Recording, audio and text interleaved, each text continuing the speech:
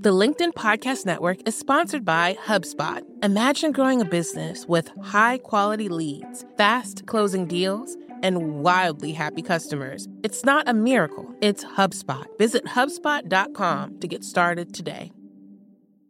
Hi, I'm Daniel Roth, LinkedIn's editor-in-chief. Welcome back to This Is Working.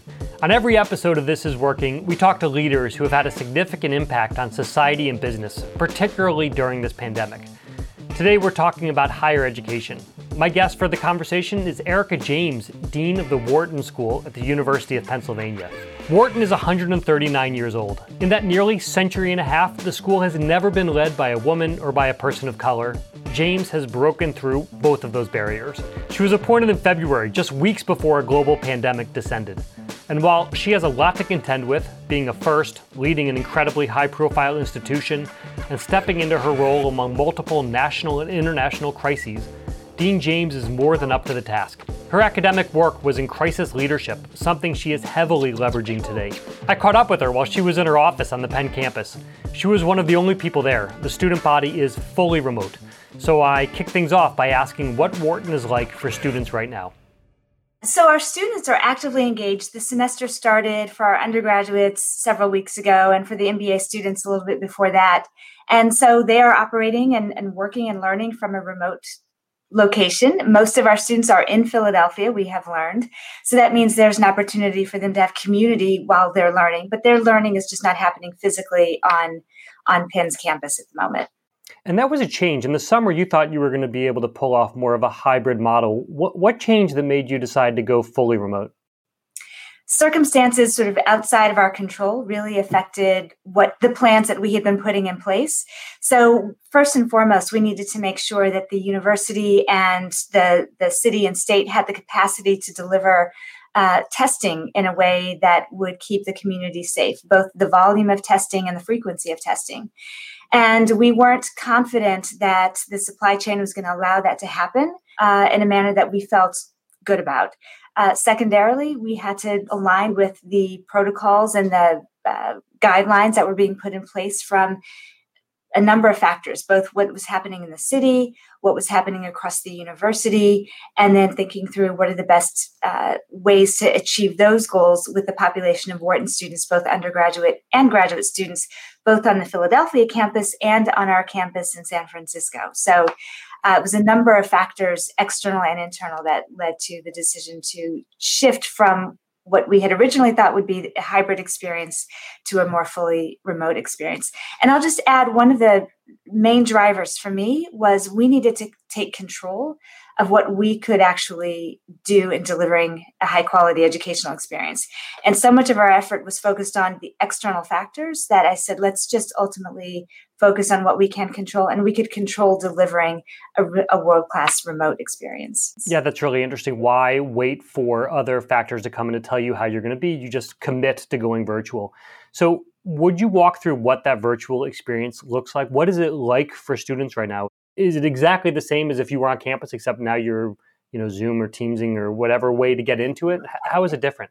No, of course, it's not exactly the same. Our students are very creative. So some of them might be working from their apartment or from a location away from the campus.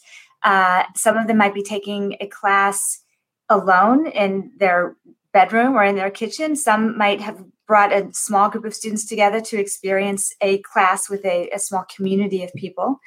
The faculty, we have prepared our infrastructure within the university such that if faculty wanted to come into their offices or they wanted to use a learning team room or a study room or a classroom to be able to deliver the education from that setting, we are fully equipped to do that and have all the technology for that.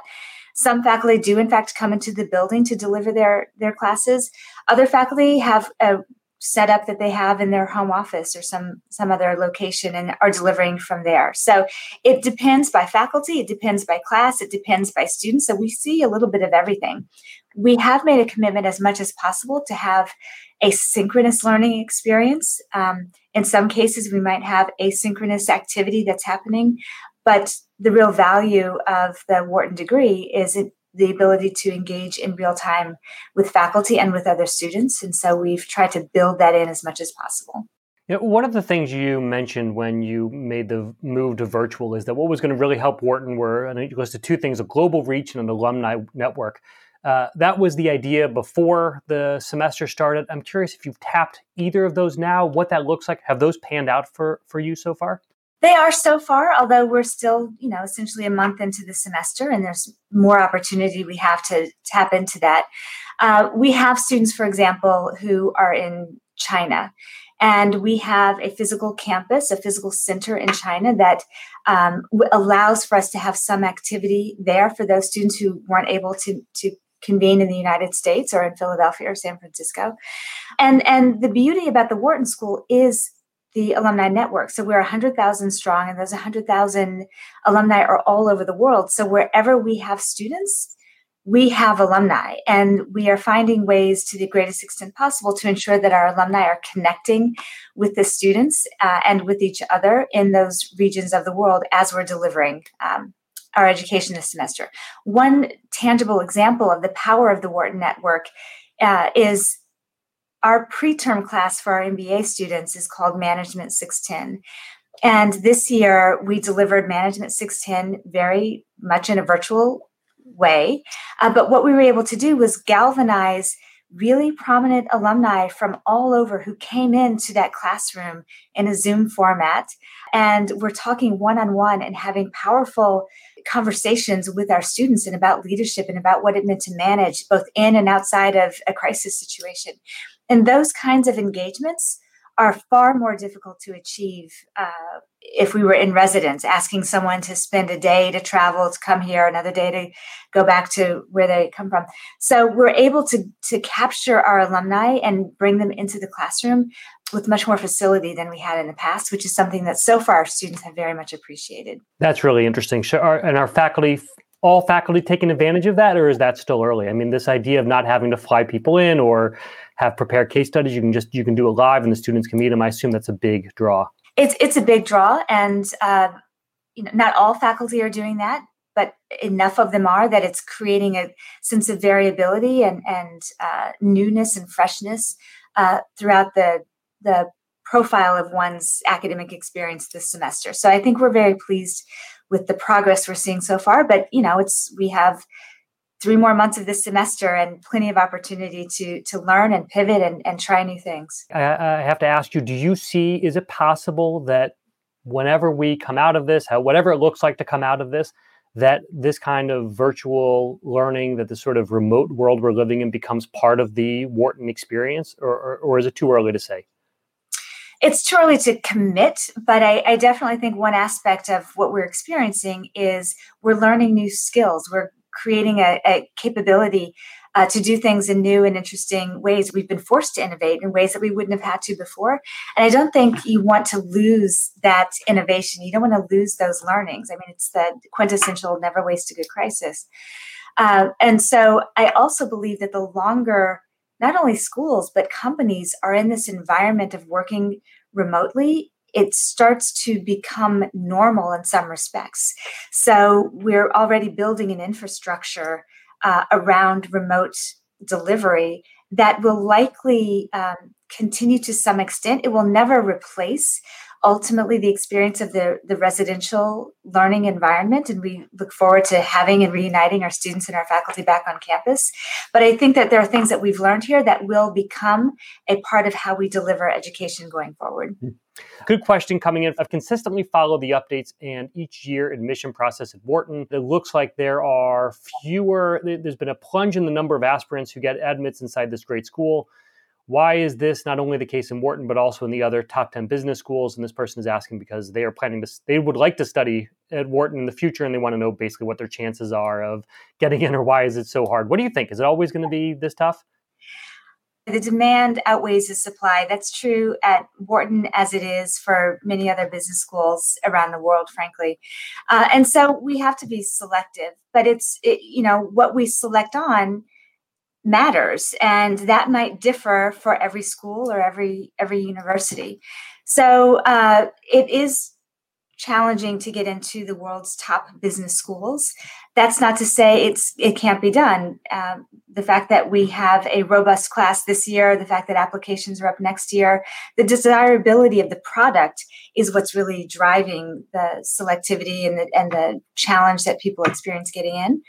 At the same time, I encourage people to apply. We're looking for different things every year as circumstances change, as the environment changes, as we seek to broaden the pool of people who are here and the number and type of alumni that we have.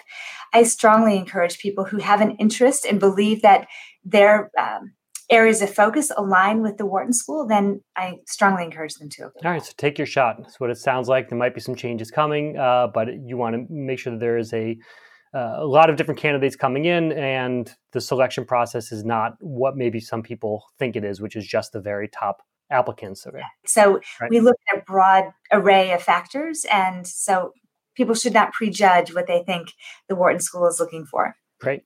I would love to talk to you about your area of study before you got into management. So you are a crisis leadership expert. You talk about the difference between a smoldering versus a sudden crisis.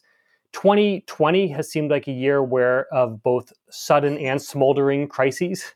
What's your take on how well business is handling the pandemic, of thinking about how they handle racial inequality, especially at this sort of awakening of the role of the business leaders play after the George Floyd killing and the protests around the killings of many Black Americans? If you had to give it a grade, what grade would you give the corporate world?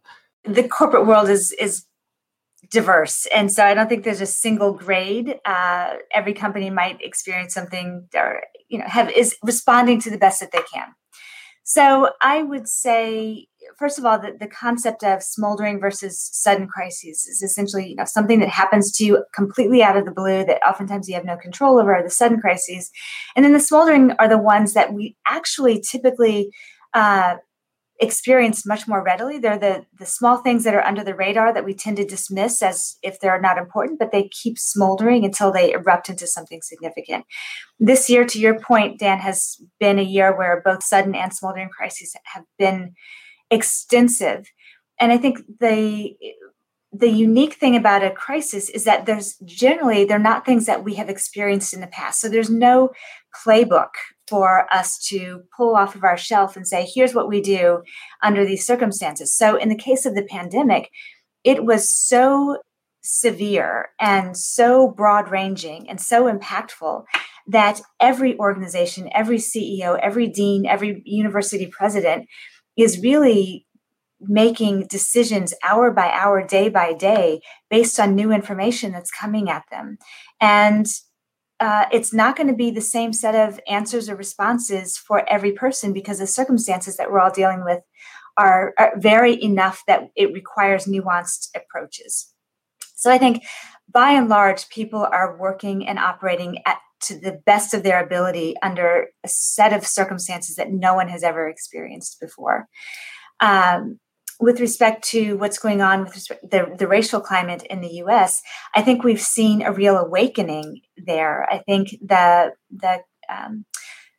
unfortunate tragedies surrounding George Floyd and the visibility of that allowed executives and companies and CEOs to come to terms with the challenges of race in this country in ways that they had not needed to or wanted to in the past.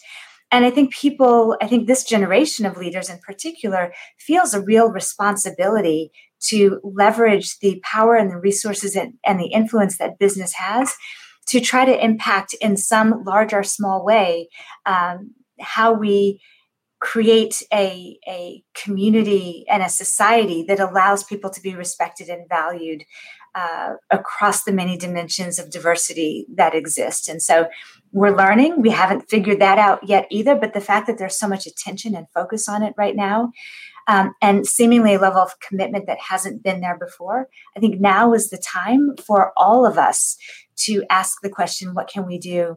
And just like we are with the pandemic, try anything and use what works and discard and try something else when things don't work. Are you using 2020 as a case study for students? It feels like there has been a real shift in how businesses operate. We have had to change how we operate. So can you teach students using the old playbook, or do we need to study 2020 and say, this is what business is going to look like for the next however many years? I think this year is a watershed year for so many reasons, and we have to think differently. I mean, we're never going back to normal, and I think people have now come familiar with the term the new normal. There will be a new normal, and we don't yet know what that will look like ultimately. But I think the real opportunity here for our students is to say, how can I experience this moment in time, learn how to be resilient, learn how to be agile, learn how to be flexible, learn how to adjust to change, but also anticipate change. If I want to be a leader, this is what leadership looks like. And this is the moment in time that I have to demonstrate my capability. And I think we have to bring these lessons into the classroom for our undergraduate students and our graduate students, because at the end of the day, we may not experience a year like this again in our lifetime, but we will experience challenge and new situations that we've not confronted, and we will experience some form of crisis. And if we don't capitalize on the lessons learned here, we're really setting ourselves up to not be competitive in the work that we do or as a society or country going forward. That's so interesting. So it's less about studying the exact examples from the past, but learning how to manage within a time of constant change. I just want to point out, by the way, you talked about these kind of smoldering versus sudden crises, but in 2008, you wrote a case study when you were at Darden about businesses dealing with a pandemic and how to get through a pandemic. It seems awfully prescient and a lot of what was in those case studies were exactly how things have played out. Have you gone back to look at that? I actually forgot that I had written that, and someone posted it, and I thought, oh, I did write that case study. So I went back and I read it. And, just like what we're seeing now, you start off with a situation, but then over time, every day you're presented with new information and something else unfolds, and you've got to respond and pivot. And so that case study that I wrote in 2008 does have, a part A, a part B, a part C, a part D, because you're constantly needing to address and pivot with respect to new and interesting situations. So I could not have predicted back then that this is the world we would be living in, but that this is also a part of leadership. It's being able to anticipate what might be down the pike several years from now, and take lessons and look at information from a variety of sources to ascertain where your energy and focus needs to be. I've seen you talks that you've given elsewhere about connecting the dots and seeing what's going on in other parts of society and saying, hey, this is going to happen to our business too. So an example that you gave in a speech I had watched was about the Me Too movement. And I think you were at the Goizueta School. At that point, you said, look, this is happening in entertainment and media. It is going to happen to us in academia also. We have to be ready for it. How much should, I think that as business leaders, often people they think about their own worlds, they focus on, and social media is good about creating these filter bubbles. Do you encourage students to think or to pop those filter bubbles? How do you teach that? Yeah, I think part of teaching it is living it by example and then sharing your own stories of having done so. So I'll give you a perfect example of one of the things that I've been considering, especially when the announcement of my appointment was made. Generally, a new leader comes into an organization and they might engage the services of a coach to determine, help them through those first 90 or 100 days. And I was thinking about what kind of coach would I need as a newcomer coming into the Wharton School. And I think about the kinds of faculty that we have here who are superstars in their own right. And I think about the kind of work that gets done at the Wharton School. And I think about the vast alumni base that is watching everything that the Wharton School does. And it occurred to me that it might not be sort of the traditional management or leadership coach. It might actually be an NFL coach or an NBA coach, someone who is accustomed to dealing with people who have superstar talents and capabilities and status, yet you still need to build a team. You need everybody in the organization or on the team working in the same direction. So there are lessons that I can learn as a leader that come from the sports world. And there are so many examples of ways that we can leverage information and experiences that happen outside of our own sectors, our own industries, that have real value for the work that we might need to do. And I think we just have to continuously be creative and thinking about sources from which we can draw information to guide our own behavior and actions. The LinkedIn Podcast Network is sponsored by TIAA. In the last 100 years, we've seen financial markets swing, new currencies come and go, decades of savings lost in days, all showing that a retirement plan without a guarantee, quite simply, isn't enough. So more than a retirement plan, TIAA makes you a retirement promise. A promise of a guaranteed retirement paycheck for life. A promise that pays off. Learn more at TIAA.org/promisespayoff. The LinkedIn Podcast Network is sponsored by HubSpot. More to-dos, less time, and so many tools to keep track of. Doing business can be hard, but you don't need a miracle to hit your goals. You just need HubSpot. Their all-in-one customer platform can make growing your business infinitely easier. Imagine this: higher quality leads, fast closing deals, wildly happy customers, and more benchmark breaking quarters. It's not a miracle, it's HubSpot. Visit HubSpot.com to get started today.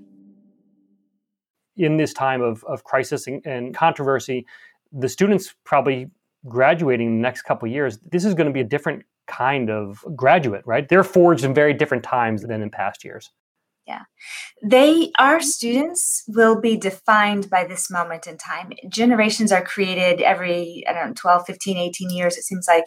And there's oftentimes something pivotal that happens in the timing of a generation that influences their behavior and their actions and their thought process and decision-making from that point on. And I think that 2020 is one of those moments. And I have a son who graduated from high school in 2020, and starting college now in 2020. And both his senior graduation and the start of his college experience are completely different from certainly what I've experienced, and most of us probably watching this episode right now.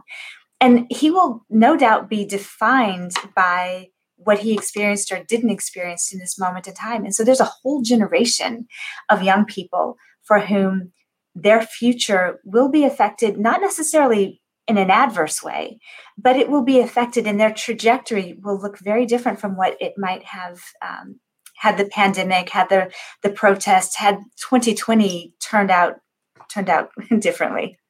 All right, I want to continue on this trajectory question. You said something really. You've been a advocate for diversity in business for a long time and have made very strong moves on that in every school you've led or worked at.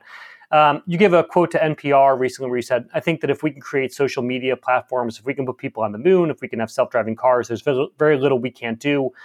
So the fact that we have not yet created a more diverse work environment means that we simply haven't prioritized it." I'd love for you to talk about that, especially in light of, I don't know if you saw Wells Fargo's CEO who was in the news for saying that there was the part of the reason they're not hitting their diversity targets is there's just not enough quality candidates out there for them to be hiring. What you're saying is this is a problem that we can solve. We have the best minds in the world here. We can solve this problem. And then you have business leaders who are saying, no, it's not really. This is like a really, really hard one for us. How do you bring those two together?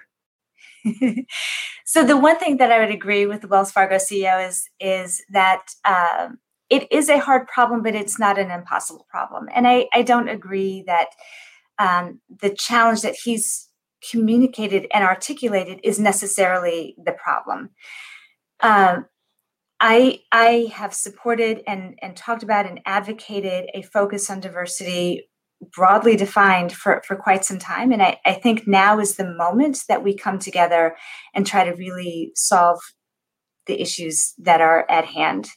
For me, we tend to focus on the terminology we use is diversity, equity, and inclusion, or some variant of that. But we tend to focus on just the diversity piece, which is the number and the representation. How many people do you have from different backgrounds and demographic profiles? And that matters, and it will continue to matter. But I think where we also focus less attention on, but is perhaps equally, if not more important in some cases and for some organizations, are on the equity and the inclusion aspects of EEI. So how do we create an environment that is equitable, that allows everyone to feel and be valued and respected and to contribute at the highest level, and that shares the outcomes appropriately across the diversity that does exist. We're not really talking about that aspect as much as we are, how do we just hire more people? And I think we should be. We're also not talking about the inclusive aspect, which is how do we, again, create this community that feels, that allows people to share and be their full selves, which is actually what you want. That's the value of diversity, is bringing people's unique perspectives and ideas and experiences to help solve interesting problems and challenges within the organization. And once we're able to do that, that's what allows an organization to be competitive. That's what allows an organization to be innovative.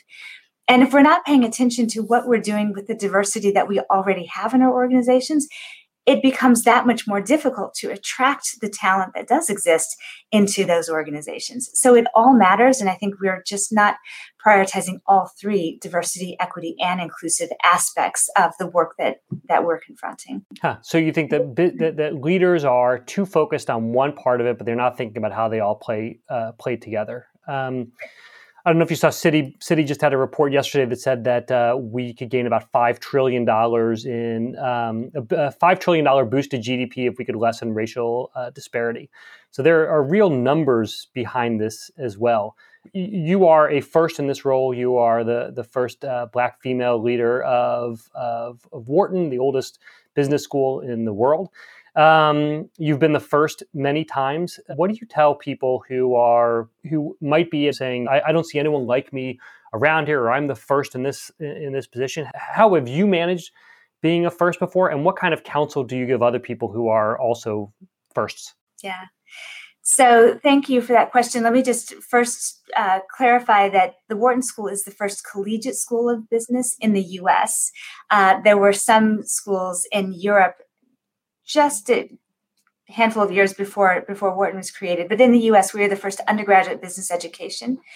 And we're very proud of that. To answer your question, being a first it's a tricky situation. On the one hand, you feel considerable responsibility. I feel considerable it's an honor to have this opportunity and to be in this position to lead one of the world's greatest business schools. And yet I also recognize that when people are a first, the eyes of everyone are on them, and there's a curiosity that exists. There are certain expectations that people have about how you will act, how you respond, what you will do. Some of those expectations make it easier for you to do your work. Some of those expectations make it more difficult. So there's a level of pressure, if you will, that exists. But by and large, my own personal experiences, both at the Wharton School and when I was dean at Emory's Goizueta Business School, is that by and large, people want you to be successful. They want you to have a good experience in their organization, and they're there to support you.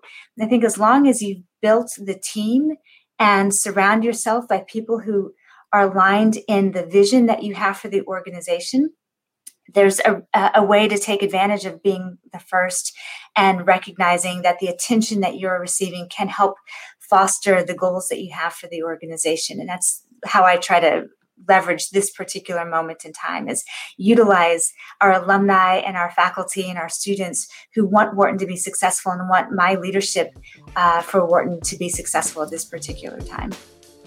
That was Wharton Dean Erica James. Dean James spoke about how this incredibly complex and difficult year is forging a new type of student, making them think differently about how they are going to act and what kind of businesses they are going to start at or create. And now I have a question for you, which is, how are you changing? How is this year changing you? What's different about how you're approaching your work and your life? I would love to hear. Let me know over on LinkedIn using the hashtag #ThisIsWorking. As always, to get more news and insights, please follow our main LinkedIn page, which you can find by searching for LinkedIn News. And also, take a moment to rate us on Apple Podcasts. It helps listeners find the show. This is Working as a production of LinkedIn. The podcast was produced by Sarah Storm and Madison Schaefer, with help from Michaela Greer. Joe DeGiorgi mixed our show. Florencia Iriando is head of original video and audio. Dave Pond is our technical director. I'm Dan Roth, LinkedIn's editor-in-chief. Stay strong. See you next week.